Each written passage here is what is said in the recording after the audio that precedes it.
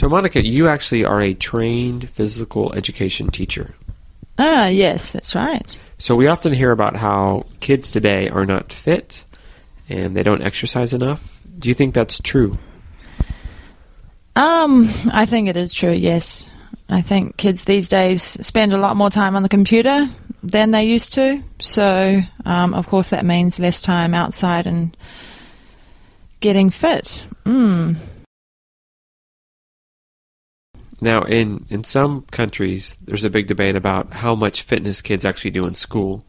So in your country, in New Zealand, do kids still do a lot of fitness actually in school? Well, reasonably recently, the PE curriculum got amalgamated with the health curriculum. So PE and health were considered to be important in school.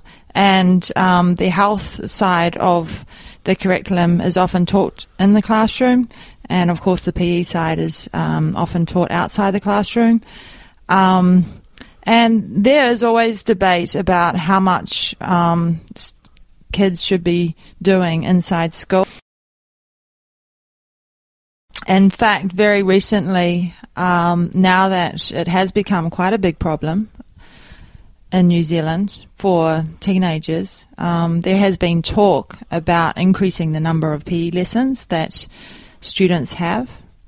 But the current Prime Minister, I think, believes that the emphasis should be put on out-of-school activities like clubs and encouraging students to become more involved in that side of things. What do you feel? Do you think that it should be? I actually agree, to be honest, because I think if you increase the number of PE lessons that students have in a week, it doesn't actually necessarily increase their motivation to be involved in physical activity. But if, like he's suggesting, you increase the opportunities outside of school, students maybe become involved in a sport that they choose, that they like to do, and they hopefully can take it on as a lifetime sport, which is important.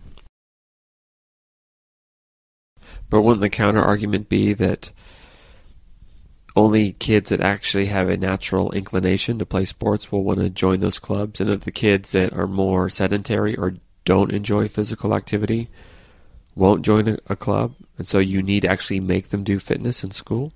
Yeah, that's true. That is a counter argument, and a very good one. So I guess to argue on some other occasion.